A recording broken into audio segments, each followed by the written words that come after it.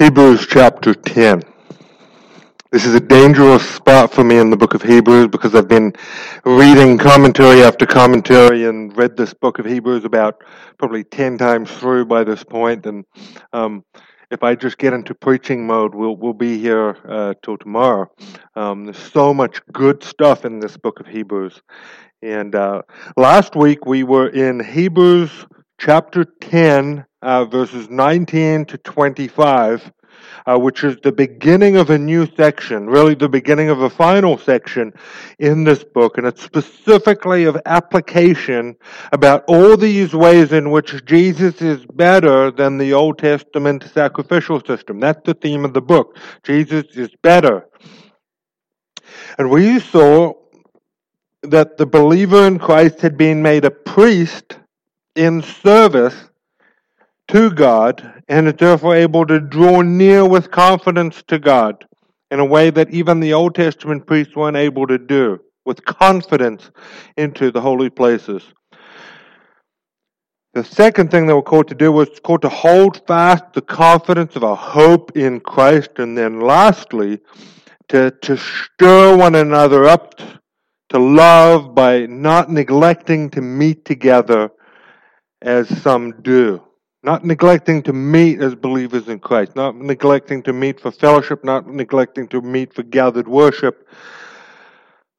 And so those were the three main applications that it started off with in Hebrews chapter 10. And so today we're going to finish Hebrews 10, which will bring us in 2 weeks' time to Hebrews 11, probably the most well-known chapter, the Great Hall of Faith.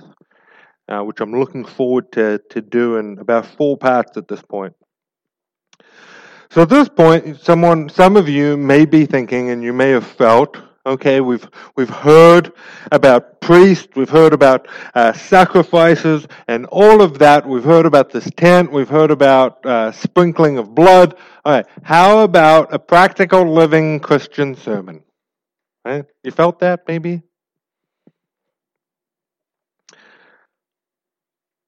If that's you, great. Because today, and I am being completely dead serious, today we're looking at the subject of apostasy again. And I can't think of a much more practical subject for the Christian. And I mean that. I really, really do. It's not the kind of practical message you want, but it's the kind of one that God wants you to have. And that's why He put it so frequently in His Bible. A few months ago, we looked at one of the key warning passages in Hebrews, which was Hebrews chapter 6, specifically verses 4 to 8. Okay? And so I'm not going to recount everything, but today we come to a very similar text.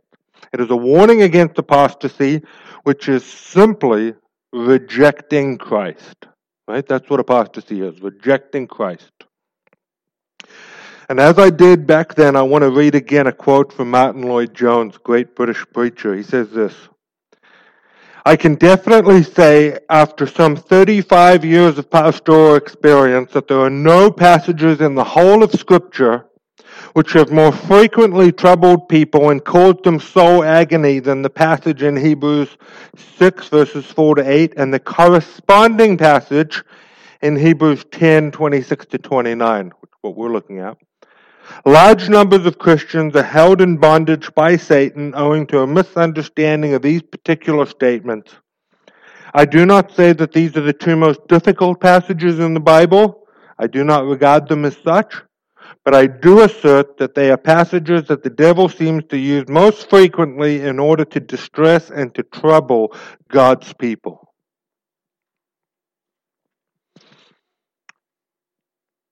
And so whether it made sense to you or not, I made us take the Lord's Supper before, so the gospel was front and center in our minds as we come to our text now. I read that quote from Lloyd-Jones as a reminder to be careful, and for all of us to be careful, because the purpose of this text, yes, it is to warn, but it's not ultimately to discourage and depress Christians. That's not its point. Many Christians have very tender consciences, and then they come to a passage like this, which is quite strong, It can throw them into a place of discouragement and agonizing about whether they have evidence of salvation, and they wonder whether they have fallen away or not. And we'll see that's not the point of this passage. The writer of Hebrews, in summary, warns against apostasy, calling the people to remember God's grace and then to endure by holding on to their confidence in Christ. All right? What I want us to do is we're going to read Hebrews 10, verse 26, all the way through to the end of the chapter, and we'll get into it. This is the Word of God. For if we go on sinning deliberately after receiving the knowledge of the truth, there no longer remains a sacrifice for sins, but a fearful expectation of judgment and a fury of fire that will consume the adversaries. Anyone who has set aside the law of Moses dies without mercy on the evidence of 2 or 3 witnesses. How much worse punishment do you think will be deserved by the one who has trampled underfoot the Son of God, has profaned the blood of the covenant by which he was sanctified, and has outraged the Spirit of grace? For we know him who said, "Vengeance is mine, I will repay." And again, the Lord will judge his people. It is a fearful thing to fall into the hands of the living God. But recall the former days when, after you were enlightened, you endured a hard struggle with suffering, sometimes being publicly exposed to reproach and affliction, and sometimes being partners with those so treated. For you had compassion on those in prison, and you joyfully accepted the plundering of your property, since you knew that you yourselves had a better possession, an abiding one. Therefore, do not throw away your confidence, which has a great reward, for you have need of endurance, so that when you have done the will of God, you may receive what is promised. For yet a little while, and the coming one will come and will not delay. But my righteous one shall live by faith, and if he shrinks back, my soul has no pleasure in him. But we are not of those who shrink back and are destroyed, but of those who have faith and preserve their souls. The Word of God. Do you see what I mean by a very hard text? Some of these words are not easy to take.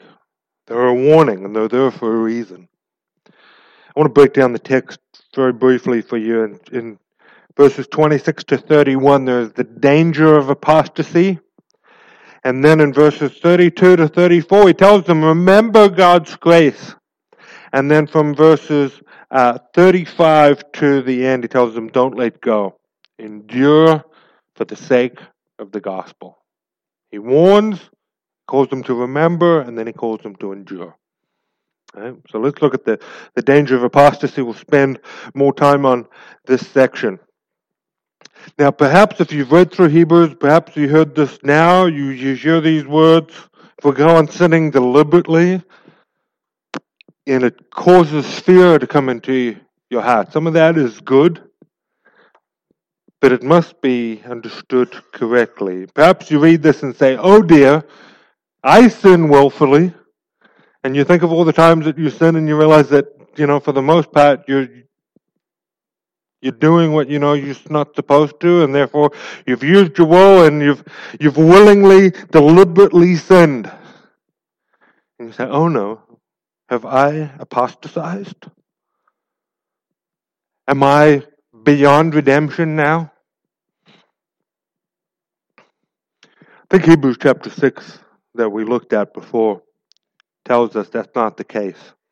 You do not and think of the gospel here. You do not enter with confidence, which is being called, which is what we're told in Hebrews 10. He says, enter with confidence, draw near. You don't enter with confidence because you are doing well as far as sin.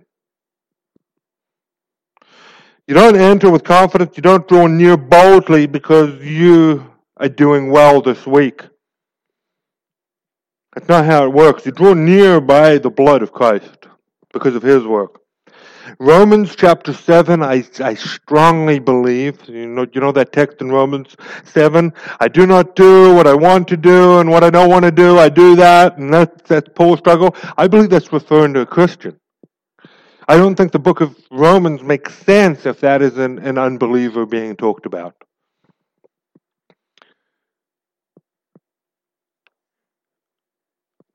This text is sinning deliberately. It's not saying if you're struggling with sin or you commit the same sin multiple times that you have apostatized. That's not what it's saying. And that's good news, because it says in Hebrews 5:2, it says that Jesus is able to deal gently with the ignorant and the wayward. That's very good news for people like you and me. There's something far more serious here when it says sinning deliberately, and the passage and the context of it all helps us to understand, and basically every single commentator worth following agrees. Sinning deliberately is something far more serious. It means someone that has committed the sin of walking away. They have given up. They have rejected Christ. Verses 26 and verses 29 make this very clear that there is a certain kind of sin in mind. You see, there is a connection between sinning deliberately and then it says trampling underfoot the blood of Christ and trampling underfoot the Son of God. In apostasy, there's the denial that the blood of Christ has bought them for himself, and so people just do what they want. In apostasy, there's a walking away and rejecting the truth and walking away entirely from repentance, walking entirely away from the gospel. We see here language of profaning the covenant, right? What that means is treating it as common. Profaning the covenant. It's saying Christ has shed his blood, right, which we've just seen here in the Lord's Supper. Christ has shed his blood, and we're going to treat this as common, like it's just any other thing. That's what it means to profane the covenant. Now, it may be, and if you've seen people apostatize from the faith, and many have, it may be that someone who apostatizes is also walking in very obvious, unrepentant, visible sin. They can go together, walking away from Christ and just very visible sin. They often go together. People choose one or the other. There was a story that came out a few weeks ago that I read. Came out on Twitter of all places, but it started to spread. It was someone who'd been a pastor for 20 years or something like that, and he wrote this impassioned kind of blog post on why Christianity was a sham, and he's become an atheist, and who cares? None of this matters anymore. And so, of course, people were rushing to, non-Christians were rushing to, congratulate him on rejecting his Stone Age Christianity, and it's just completely stupid, and now he is enlightened, he has become an atheist, and everything is all good. And look, someone who's a Christian for 20 years has fallen away. Christianity is stupid, you should too. It came out within a few hours of that post going up and being spread everywhere, all over the internet. Someone said, "You've just left your wife and you've been having an affair for months." And then the post disappeared. He took it down. He'd been exposed. And so what had happened, the reason he walked away is because he wanted to continue a relationship with a woman who was not his wife. Apostasy, deliberate sin, and then living lives of, very visible unrepentant sin often go together. Few people do come to a place of just saying, I don't believe this anymore. let me go try and live a righteous life on my own. It's very rare.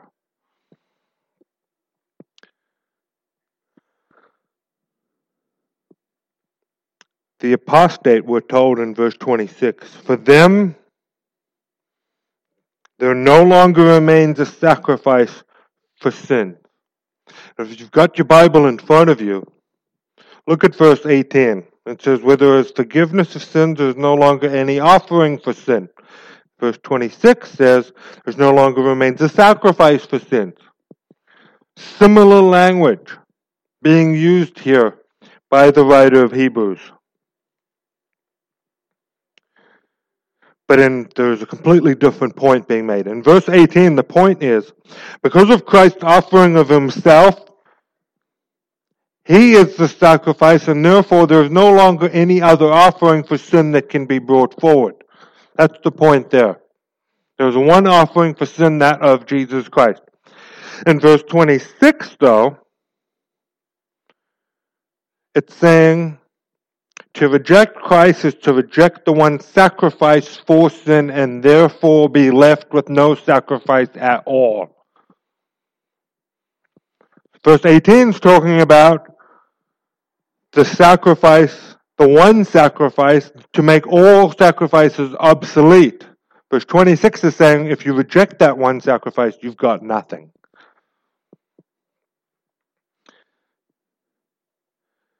And so that leaves someone naked before God. And we'll get to that. I want to deal with a controversial aspect to this text that which is in verse 29. I want you to see that it says, the one who has trampled underfoot the Son of God has profaned the blood of the covenant by which he was sanctified and has outraged the Spirit of grace. Three things there. Do we see it? Three phrases. Are you saying that someone who apostatizes has been sanctified? That concerns a lot of people because they read that and they think sanctification automatically refers to growth in holiness. And so you're saying someone was growing in holiness as a Christian, and they were living the Christian life, and God was working in them, and the Holy Spirit and the Word were working in them, and then they left it? Did they just lose that salvation? Can you do that? You got two options with this text. Your option is either that Jesus is the one who was sanctified and set apart, or the apostate was the one who was sanctified and walked away. But we're going to look at what sanctified means in that case. I think I've very clearly argued from chapter 6 that you cannot lose a true work of God. I don't think chapter 6 will make any allowance for that. So those two options. John Owen is probably the most famous person, a great scholar, and he says that Christ is the one who was sanctified and dedicated unto God to be an eternal high priest by the blood of the covenant which he offered to God, right? So the argument is the high priest under the old covenant had to offer blood on the Day of Atonement, and so he's saying that Christ offered his own blood, and so that blood that Christ offered set him apart as Savior. Right? And there's actually biblical precedence for such a view. Jesus himself says in John 17:19, which is his prayer to the Father, he says, for their sake I consecrate myself or sanctify myself, that they also may be sanctified in truth. So Jesus is saying, I sanctify myself, set myself apart, so that other people, his disciples, may be sanctified. Right? So that's a good viewpoint. John Owen, James White, some of you love him. Lots of good scholars believe that view. And I can't help but think that it's taking something taught in Scripture and then reading it into another place. It is taught in Scripture, but I think it's reading it in. I think it makes a lot more sense to just simply say, those that are sanctified are those who have been identified, set apart with the covenant community. They've been baptized, they've heard the word, they've declared themselves to be Christians, they were part of the people of God that we could see, but they remained unchanged, and therefore they walked away and rejected Christ. And I believe if you've been a Christian for any length of time, you've seen someone who's done that. I think that fits what has been said in Hebrews chapter 6, verses 4 to 8, and I think grammatically it makes the most sense. Someone who's trampled underfoot the Son of God, they've profaned the blood of the covenant by which you were sanctified, and they've outraged the Spirit of grace. Negative, negative, negative. One person's doing all three of those things. Don't be too tempted to see the word sanctified and believe it means fully saved as a work of God. You don't have to. It just simply means set apart. And look at the context of how it's being used. Okay? If you're still with me? No? All right, we're good. All right, so the apostate has trampled underfoot the blood of God. They've profaned the blood of the covenant by which he was sanctified. They've treated something so precious as common. And they've outraged the Spirit of grace. As someone who's drunk the Lord's blood at his table and then walked away. If you reject the gospel, there is only judgment. And that is what we see here. There are Old Testament references now being made. Do we see them in verses 30 and verse 31? And these references make sense because Christ has brought about the new covenant, we've told, in Hebrews. Now, the writer of Hebrews is showing that someone who rejected God in the Old Testament was also left without hope. And he's actually going to say that things are worse in the new covenant if you reject him. Numbers chapter 15 verses 30 describes someone who sins with a high hand. It says they simply don't care about their law breaking, and it says they're to be cut off from any benefit of the covenant. So it's possible for someone to just be removed from the people of God. But the language there says with Moses, someone would be judged by, in verse 28, it says, someone who set aside the law of Moses dies without mercy on the evidence of 2 or 3 witnesses. That is coming from Deuteronomy chapter 17, verses 2 to 7. And I found some of these texts to be some of the most sobering things I have read in this year. Listen to these words.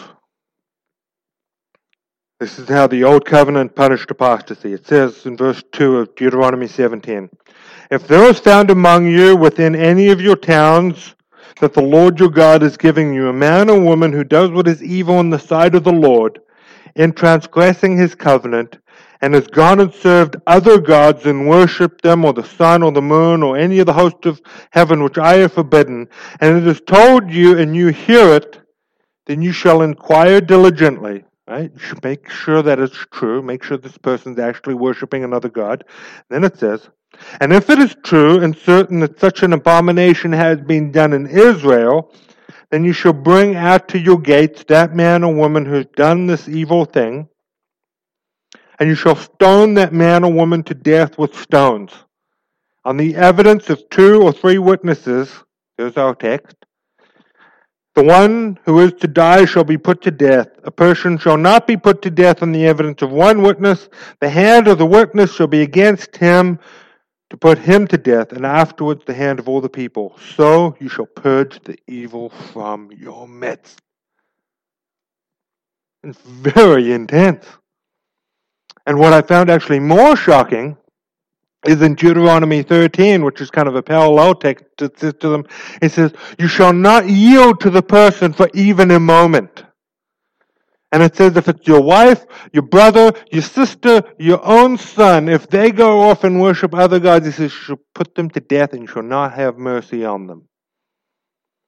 Very, very strong. In the land of Israel, in the land of Canaan, under the old covenant, apostates were put to death. That was the charge. And so we have to ask ourselves, are we far more enlightened now in Christ? In the new covenant, we don't put them to death. We don't. We don't. But it's not a relaxing of judgment at all. Because we're told that God keeps them from the true city. God keeps them from the land of the new heavens and the new earth. And He punishes them, it says there, with a fury of fire.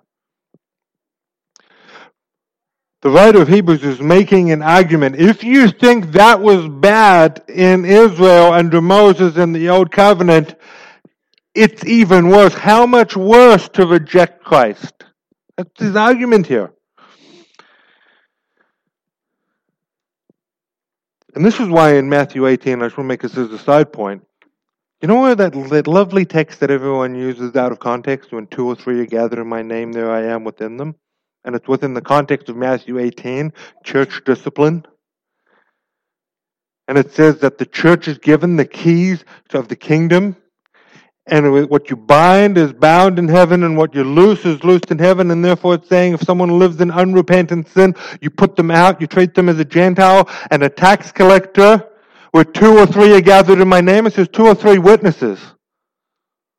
And so if God's people decide that someone has rejected Christ and is living in unrepentant sin and is no longer acting as a Christian, it says they are to put them out. It's hearkening back to Moses. It says, don't kill them. It says hand them over to Satan, though. That's where this is coming from. And so we see there in these words, vengeance is mine, I shall repay. It comes from Deuteronomy 32, verses 35 and 36, the Song of Moses. Vengeance is mine, I will repay. It says God will judge them.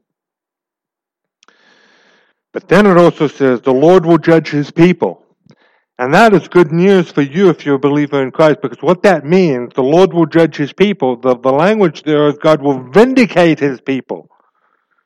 He will judge those who are His enemies, but He will vindicate and protect and look after and reward those that belong to Him. And so there was a continuation between old and new. This is such a sobering text because it says to us that we can walk away from Christ, but if you walk away from Christ, you walk straight into the hands of the living God, and it is a fearful thing to be naked without a mediator to cover your sin. You're left all alone. And therefore, let's think back to verses 19 to 25. Why draw near to the throne of grace? Why hold fast to the confession of our hope? Why stir one another up to love by not neglecting to meet together? Why have church on Sunday at all? Why hear the gospel? Why have fellowship? It says here, because it is a fearful thing to fall into the hands of the living God. That's why.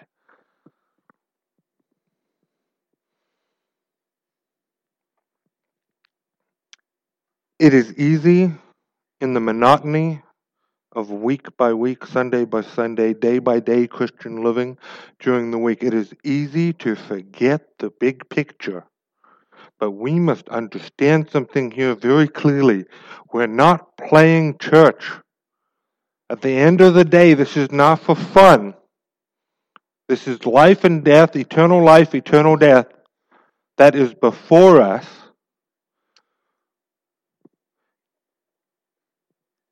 And therefore, it is important. Therefore, we must give the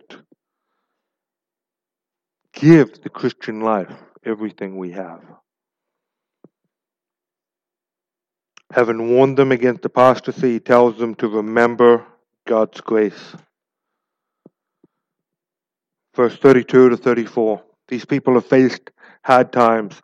The temptation for them to return to Judaism, to return to the sacrificial system, was huge, but wrong.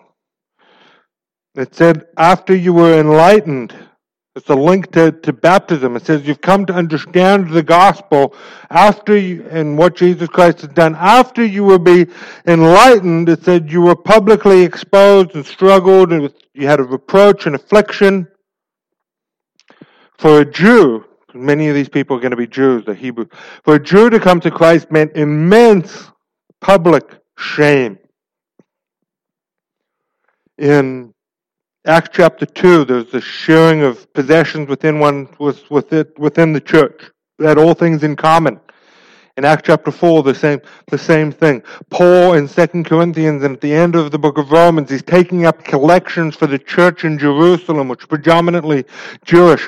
Why is he taking up collection for them? Because they're suffering poverty. Why are they suffering poverty? Yes, probably a famine, but also because if a Jew comes to Christ, in many cases back then they were rejected from their family and from their business associations, and they suffered. It told here that these people have endured through this. God has been gracious to them in allowing them to deal with an immense amount of suffering. It says you supported those who were in prison. Simply, these Christians are visiting people in prison who are probably thrown there because they profess the name of Christ. Now think about that. Who is going to visit someone in prison that is there because they're a Christian? The only person that's going to visit, which is what these people did, is probably another Christian. And therefore you risk the same fate yourself. He's saying, so the writer of Hebrews is saying to them, you guys have endured. You've loved people so well. Only genuine love for Christ and His people allows perseverance through this shame. So Paul says in 1 Corinthians 12:26, if one member suffers, all suffer together.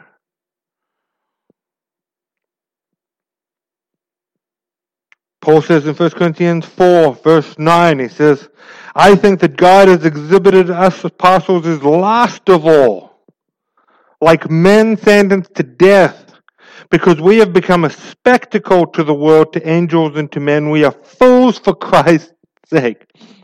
Okay? So when you see a pastor with a private jet, something is going massively wrong.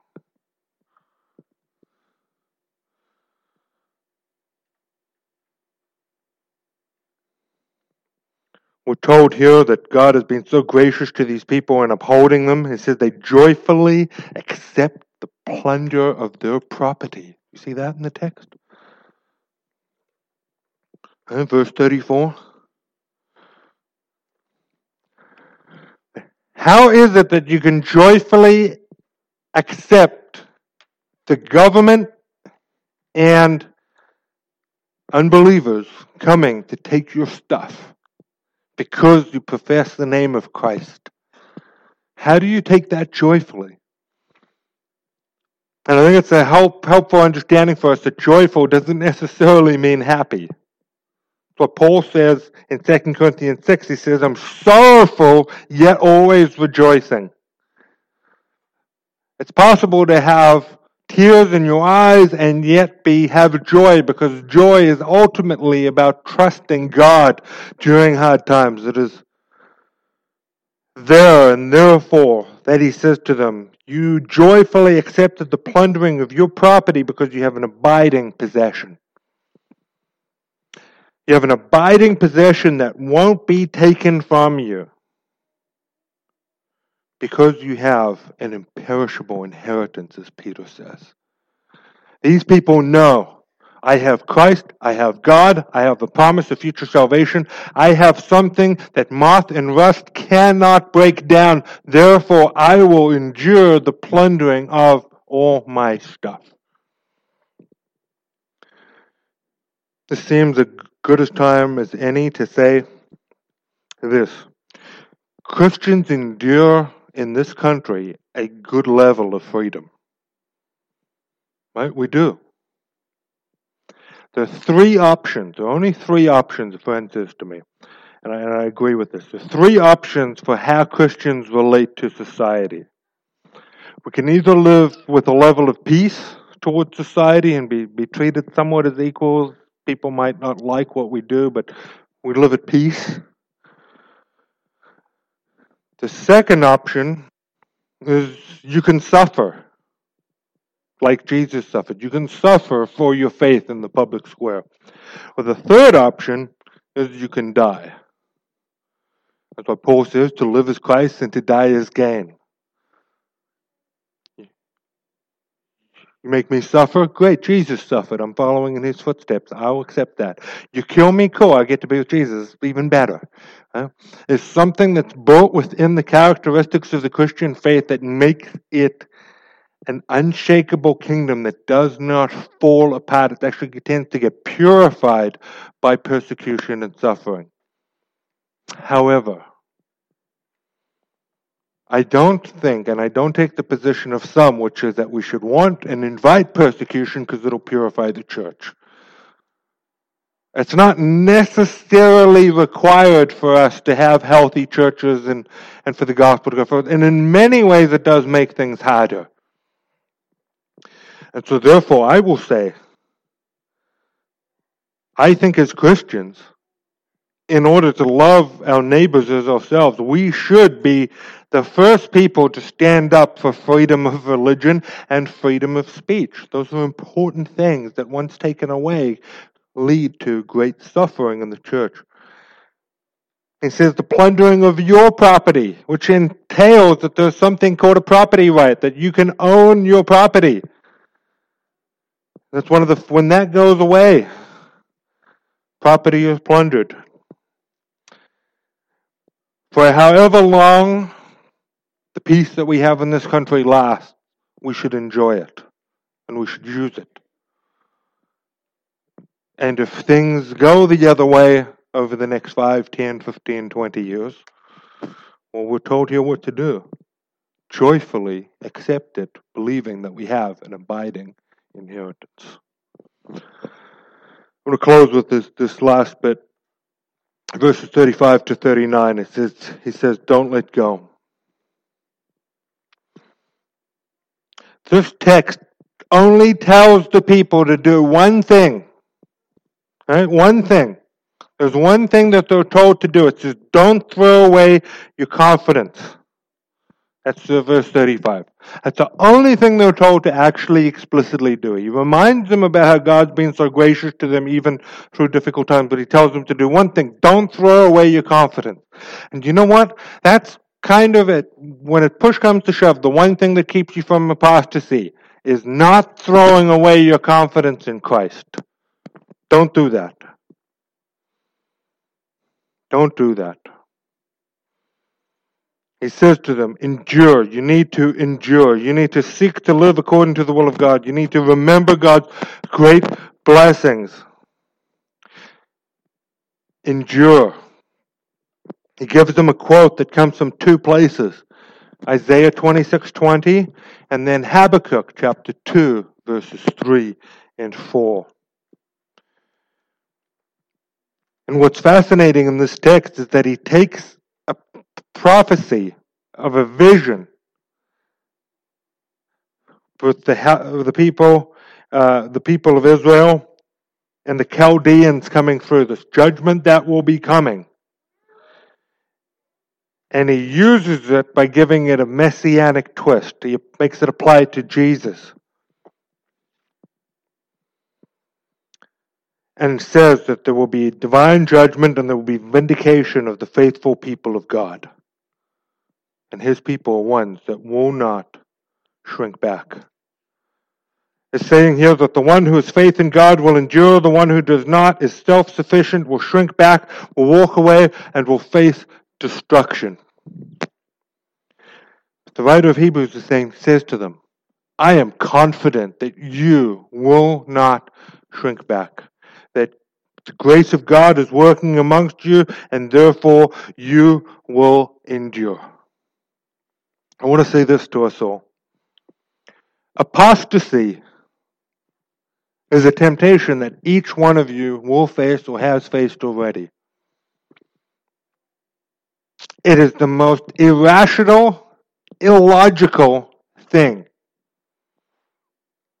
It joins with the voices of the Israelites in the wilderness who asked if it would be better if they would go back to Egypt and be in slavery.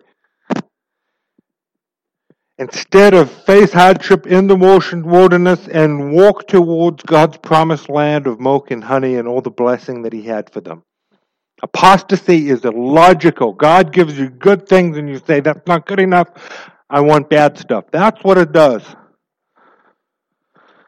But instead, here we see, we are not of those who shrink back and are destroyed, but of those who have faith and preserve their souls.